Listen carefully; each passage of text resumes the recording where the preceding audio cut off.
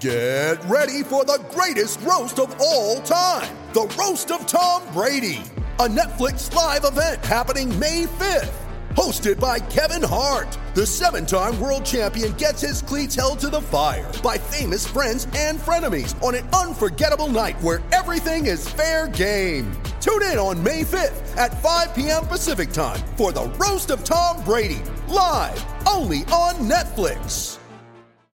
Mom deserves the best, and there's no better place to shop for Mother's Day than Whole Foods Market. They're your destination for unbeatable savings, from premium gifts to show-stopping flowers and irresistible desserts. Start by saving 33% with Prime on all body care and candles. Then get a 15-stem bunch of tulips for just $9.99 each with Prime. Round out Mom's menu with festive rosé, irresistible berry chantilly cake, and more special treats. Come celebrate Mother's Day at Whole Foods Market. So we come to you again on remote, people in different locations and different. I don't even know where everybody is. Always aggravated. Now here's how this is going to work, just so you understand what's going on here. So we're going to do the episode today, and then we're probably going to take a couple of weeks off, just to give you guys a heads up. In the middle of this pandemic, multiple things going on. We got all people in different locations. Roberto's at home. It's just probably a couple of week pause to figure out how to get us all in the same location, how to see where Earth is going here in a couple of weeks. And really, just with all due respect to people who podcast for a living, we don't. This is primarily for fun, and when we're cranking outside of a pandemic, yeah, it's a nice little money play here. Who are we kidding? It puts a little extra money in our pockets. Here's the point. Prioritizing the show. We got 20 hours a week. We got no sports to talk about. I want to use our best stuff on the air. So a couple of weeks. We don't have our guy in studio who produces these, and it's why they sound so good. And we're not together recording them. We're going to take a couple weeks off. It's not the end of the world, but just letting you know, this will kind of be the jump off here for a few weeks. And then all of a sudden we'll pop up on your phone when the calendar probably says May. So there's your heads up. Now, David and Mike, you guys were just collaborating before I jumped on here. And you have something that you're demanding we start with. So I'm here. Tell me, please. Delight my senses. Well, we had the comments from Notre Dame athletic director Jack Swarbrick. Next topic. I know, no one wants to hear from him, really. But he made a comment yesterday. He says, I don't see a model where we play at least any extended number of games in facilities where we don't have fans. College football is about cheerleaders and the band and the campus environment on game day. And, you know, now Major League Baseball is considering having games in Arizona with no fans. Every team will be there. And then I also read something about the NHL thinking about North Dakota being their location to have all their games restart in with no fans. And it just makes you wonder, we do want sports back, but do we want sports back with no fans in the stadium? I do. Look, sports is sports. I understand how badly I want fans back and how bad we want to enjoy the full spectrum. But, David, I said this to you on the base show. If you could sign me up right now for abbreviated baseball, no fans, spring training sites, etc., or let's say we did basketball playoffs, UNLV campus, Las Vegas, abbreviated, like Summer League, I'd take it. Mm-hmm. I'd take whatever. I just think people don't understand that how important sports are to the psyche of the American public. And I know the lazy thing. The lazy answer is, how can you talk about this at a time when people are losing their job? Because you can have both conversations. Look, newsflash. We live with tragedy on a daily basis. This pandemic is certainly part of that. Sports plays a role on a day-to-day basis, and it's one of the coping mechanisms that people have, whether it be in times of economic strife, times in medical strife, financial strife, life. It's there. Okay? It's why sports brings us all together. I think as a country, we need sports. Yep. Now, we're not going to put people at danger. We're not going to do something irresponsible.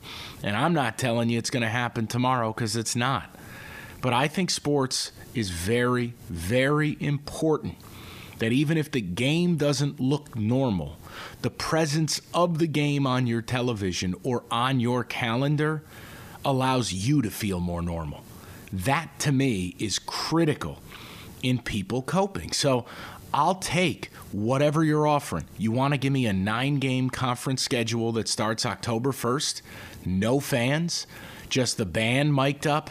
Just the cheerleaders if you want? I don't know. I'm fine with it. I'll take it. You want to tell me that the college football playoff is just not going to happen this year? We're only going to play for a conference title? Fine. But Jack Swarbrick, to me, is silly making declarations today for things that aren't going to happen until August. And we just don't know. Yeah, and what confuses me, too, is he's out there saying what doesn't make sense to me. He actually thinks that if fans aren't allowed, that there's going to be a huge student section allowed. You're right. I just don't get that, unless you're just going to spread students out across the entire stadium and have them sit rows apart. The point is, the entire social distancing conversation and guideline is to not have people shoulder to shoulder.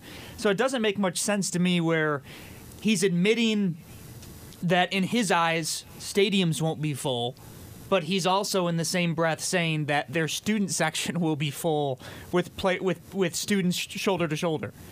So that whole, I don't know what he's trying. I get his point, like he's just saying maybe it'll be a limited crowd, but overall, I just think that it leads into a lot more confusion when you're openly speculating about a policy like this here in early April. It really doesn't do much good.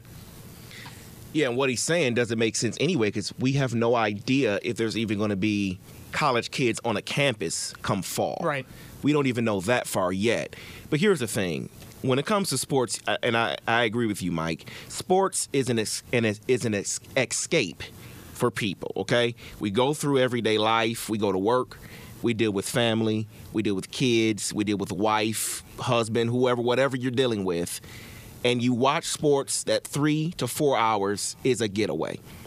It's a getaway for people. And in a time like this, yes, we're not going to have sports back probably in May. We're not going to have it that soon. But when we get it, everyone will love it no matter what it looks like. It will look weird. It will sound weird. When the conversation was first had about the NCAA tournament possibly happening without fans, everyone said, wow, I don't know what that's going to sound like. But I didn't hear one person say, I don't want it. I didn't hear one person say, you know what, I don't want it like that. I don't need the NCAA tournament without fans. No, everyone said, yeah, I'll still watch. Absolutely. I'll still take it because I need it right now. And then it got canceled, and we all know what happened. But when sports returns, no matter what it looks like, whether it's baseball with an empty stadium, basketball with an empty, anything that comes back first, everybody is going to be glued to the television. Look, I'm not a hockey fan, but if hockey is the first league to come back, guess what I'm watching? I'm watching the NHL because we need it. Fans or not. I'd watch it. I think that's a great point. It wouldn't even matter what sport comes back. I think we'd watch it. I think we'd be a part of it. And I think ultimately, people can bicker and certainly horse racing's come under fire for, in certain states, staying open. I don't have a perfect solution. I mean, I understand the economics of the game, and it's wholly different than other sports. You can't ask horses to take a pay cut. You can't ask the people that own the horses to lay them off or furlough them. That's just not how it works. They require immaculate care. Even if you do, quote, lay them off and put them in a field somewhere to just be a horse, you're going to incur 3 or 4 months of bills to get them back to racing shape. Horse racing is running because of what David said. If it's on, maybe people will watch. Yeah. We talked about pre-pandemic how sports betting had become legal in the state and how big it was going to be. Well, one thing people have shown is the people who want to gamble are going to gamble. And they'll gamble on whatever's on. I mean, think about it. Think about college football. A game on a Tuesday night, Miami, Ohio, Kent State. If that game is on, people are going to bet on it. Yep. If the game's not on, they'll bet on something else. Horse racing is betting that by being available, they'll get people. Now, I don't have total data because horse racing is decades behind in data tracking, financials, really getting their message out. But Mike, I mean, I was watching racing a couple weeks back, and it was a year over year, a random day, and I think I was watching Gulfstream Park on a Sunday. And this year, this Sunday I was watching, midst of pandemic, their handle was over $1 million higher than the same date a year ago pre-pandemic. You know why? Now, maybe it's other tracks are closed. Maybe it's other sports. The bottom line is the horses can't get it. You can practice social distancing. There aren't many people working. And frankly, this is the unknown about horse racing. People don't realize this, but a lot of people you see, the outriders, backstretch employees, those people live at the track. When you close the track, you are effectively making those people homeless. Santa Anita has over 700 employees who live at the track. They closed. Mm-hmm. Where do those people go? Right. What do those people do? Right. It's a double-edged sword. See, sports and horse racing are the same on one hand, but they're vastly different. What David's saying about if hockey were on, I would watch, that's the bet horse racing's making. With Gulfstream Park, Tampa Bay Downs, Oaklawn Park, and look, Gulfstream Park is getting pummeled in the media. Miami Herald wrote a scathing piece over last weekend, and I understand it. This is one, I understand the optics, but I also understand the economics of the game, yep. And there really isn't a good answer here. You know, you're dealing with living, breathing things that cannot take care of themselves. You know, Mike Trout's going to be okay while quarantined. You know, and I understand, I see players talk about what percentage of the league is living paycheck to paycheck. Well, ultimately, I challenge those figures. And second of all, human beings and animals are two separate things. So keep an eye on horse racing if they're going to continue. And again, Belmont Park is supposed to be opening up in a couple of weeks. The Maryland Thoroughbred the Racing Club is going to have to make a decision here as their summer I have no issue is a with prime that. time. Well, I'm just saying. No issue. I mean, Mike, let me just ask you this. And if you don't want to, if you're not comfortable answering this, then fine. But in your opinion, can horse racing be done safely right now, observing social distancing and precautions? Yes. Yes, and I agree with that. I say the same for golf. I think we have to start asking. Everyone gets caught up on the word essential and non-essential. What about tennis? We got to start asking what is safe and what is unsafe. If you can safely operate something, and there can be recreation or it can be business, if you can safely operate it, it should be going on. Well, and understand, if you really want to make this perfect, this is where the testing has to get better. I mean, taking someone's temperature is no longer a valid final step into whether they could be admitted into a building or not. Correct. I mean, you see at the tracks, the backstretch people are wearing masks. You need to take temperatures. You need to wear masks. You need to wear gloves. And we would need testing. Yep. You know, the ability that if you're going to show up to work, we need a 15-minute test. Take the test in the morning. You're here. You're ready to come to work. Mm-hmm. Now, again, that's not where we need it to be. So, look, right now, maybe it's not great. But while I see the curve flattening, and while I see positive signs, and I'm going to get into some of those on our regular show, so I don't want to kind of muddy the waters here.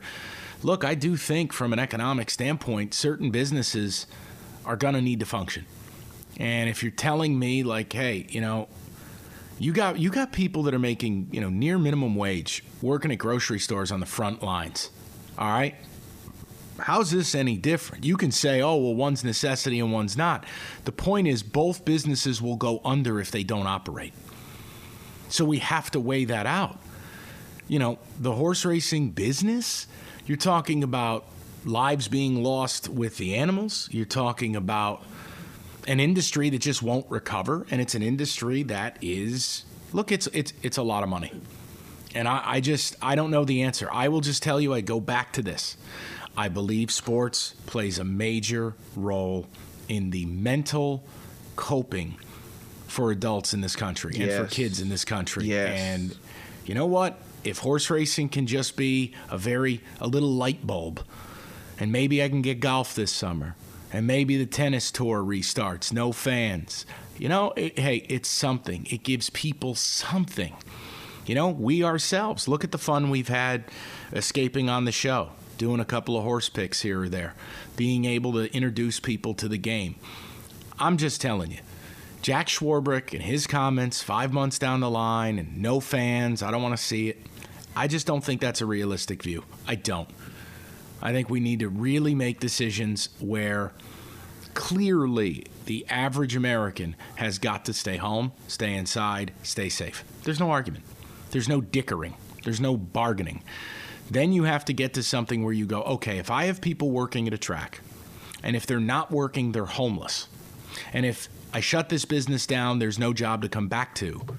I do wonder about the ultimate cost there. Can we be safe enough? I'm not a doctor, but I feel like you could. People I've spoken to who know the game inside and out have a confidence level that you could, and you're going to see it. This is going to touch everyone in every industry everywhere. And I think New York State, they lost their first backstretch employee to COVID-19 today. Well, New York State isn't running and hasn't been running for weeks. So I'm just making a point. Like, we can't get caught up in 100%. We have to be perfect. We have to be absolute. I don't think that's realistic. I don't. So, I don't know. Maybe people will disagree. Maybe they don't put a premium on sports. Maybe they don't believe in the mental aspect of it. But I think sports is a metaphor for the rest of society, that if certain businesses are not capable of functioning on the other side of this and are never going to come back, I think we do need to look at how we're treating them when we let them back. Can they, in a safe manner, can they operate? I don't know. Sully, you brought up golf courses. I don't have that answer. Golf, tennis, these different sports that are really unique, I think it could be an opportunity for them to get the spotlight. It could be an opportunity for people to become a little more interested in the darkest hour. A reprieve. Where we're all locked inside. Yeah, something. So, Mike, I don't know. I'm rambling on about it, and I apologize. Again, that's what I am starting to view all this as, because, again, everyone gets caught up on the word essential versus non-essential, when the question really needs to be, is it safe or is it unsafe?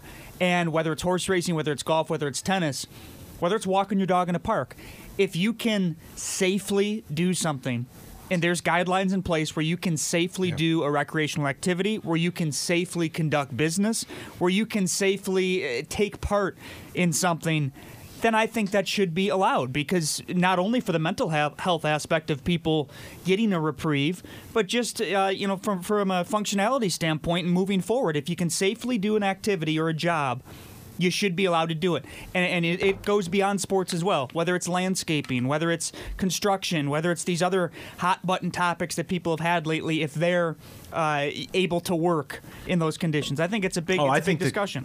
I think the construction thing is fascinating. Where we live in Metro Detroit, in a growing suburb, an exploding suburb, you see the buildings that are half finished with construction stop. You see new builds, homes, construction stop. What do we do there? How much is the cost? I mean, could we have a designated number of tested employees on a job site? Masks, gloves. Maybe the work is slower, but it's work. It's putting people back to work. It's getting projects back online. It's getting, again, it's complex. There's no simple answer, but I'm not going to lie to my audience and say I'm not wondering about these things. We do need to look at effective ways on a limited basis to open up. And not today, not tomorrow, not next week. But when you get in the business of talking when the calendar gets to May, no, I don't think the average American should be leaving their house. I don't believe that. But when you talk about the supply chain, when you talk about broadening the scope of what is deemed essential, and when you talk about what allowing people back to work would look like, I think those conversations have to be had right now in preparation for 3, 4, 5, 6 weeks from now. Correct. So with that, I do think we need to have those conversations in the coming days and weeks regarding sports. So, no, I'm not going to lie to you saying I'm not thinking about things like that. And I don't think it's insensitive. I don't think it's ridiculous. 10 days ago, if I told you New Orleans, who had an order for 14,000 ventilators, would today reduce their order to 1,000, would you believe me? No. Not that soon, If I told you that every single person who needed a hospital bed, needed an ICU bed, and needed a ventilator in New York would get one, that they wouldn't be overrun, would you believe it? No. If I told you the state of California 10 days ago would be in a surplus position where they could begin sending ventilators to New York and New Jersey and other states, would you believe it? See, this is my point. Which is good.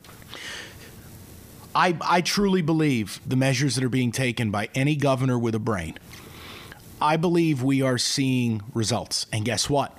The results we're getting now are 2 weeks old. And every day we get closer and closer and closer to that deeper impact point of social distancing.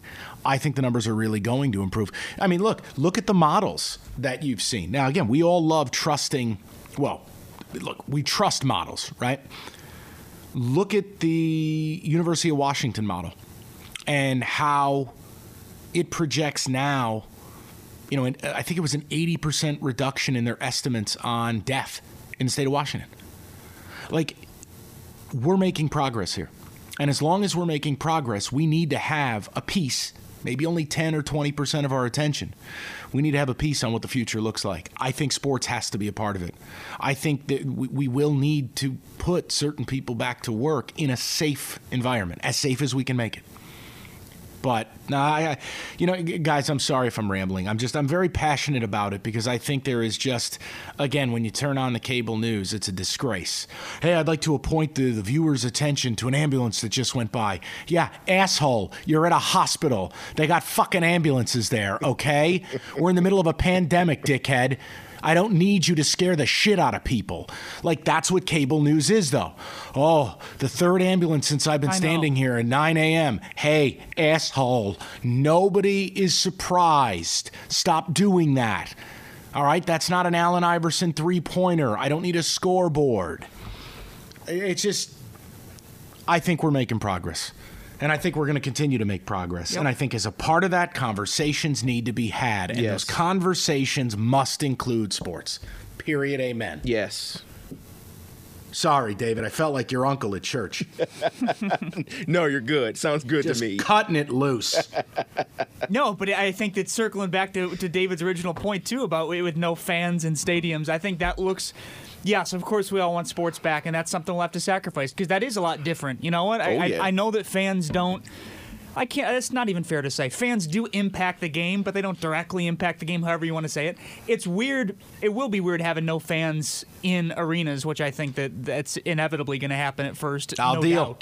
But I'll deal with it. It's going to have to happen. Now, do I wonder on a far, and this is a discussion itself, do I wonder on a far, far less non-important type discussion on how that will impact sports in terms of underdogs, favorites, that type of thing, and not having to deal with hostile environments? Yeah, I wonder all that, and that's a discussion for a different day because I do think that will factor into sports itself. But yeah, if we can get sports back, even if there's not a lot of fans there, or no fans or minimal fans there at first, we have to. Okay, UHY's top priority is the health and safety of their colleagues and clients. While the professionals are temporarily working remotely, they remain committed to delivering the next level of service clients expect. UHY is monitoring emerging tax policies and are actively assisting clients with strategies to navigate the economic hardships of the coronavirus pandemic. They're focused on delivering high-quality, cutting-edge strategy and timely service even during these challenging times. UHY has made significant investments in technology that allows them to effectively communicate, process data, and even deliver tax returns, financial statements, and consulting advice virtually. So during such troubling times, planning opportunities do exist for individuals and businesses alike. Tax planning during stock market volatility, looking at retirement packages, gifting, and more. UHY is here for you. From their 350 home offices, UHY certified public accountants. Call 586-254-1040 or visit uhy-us.com.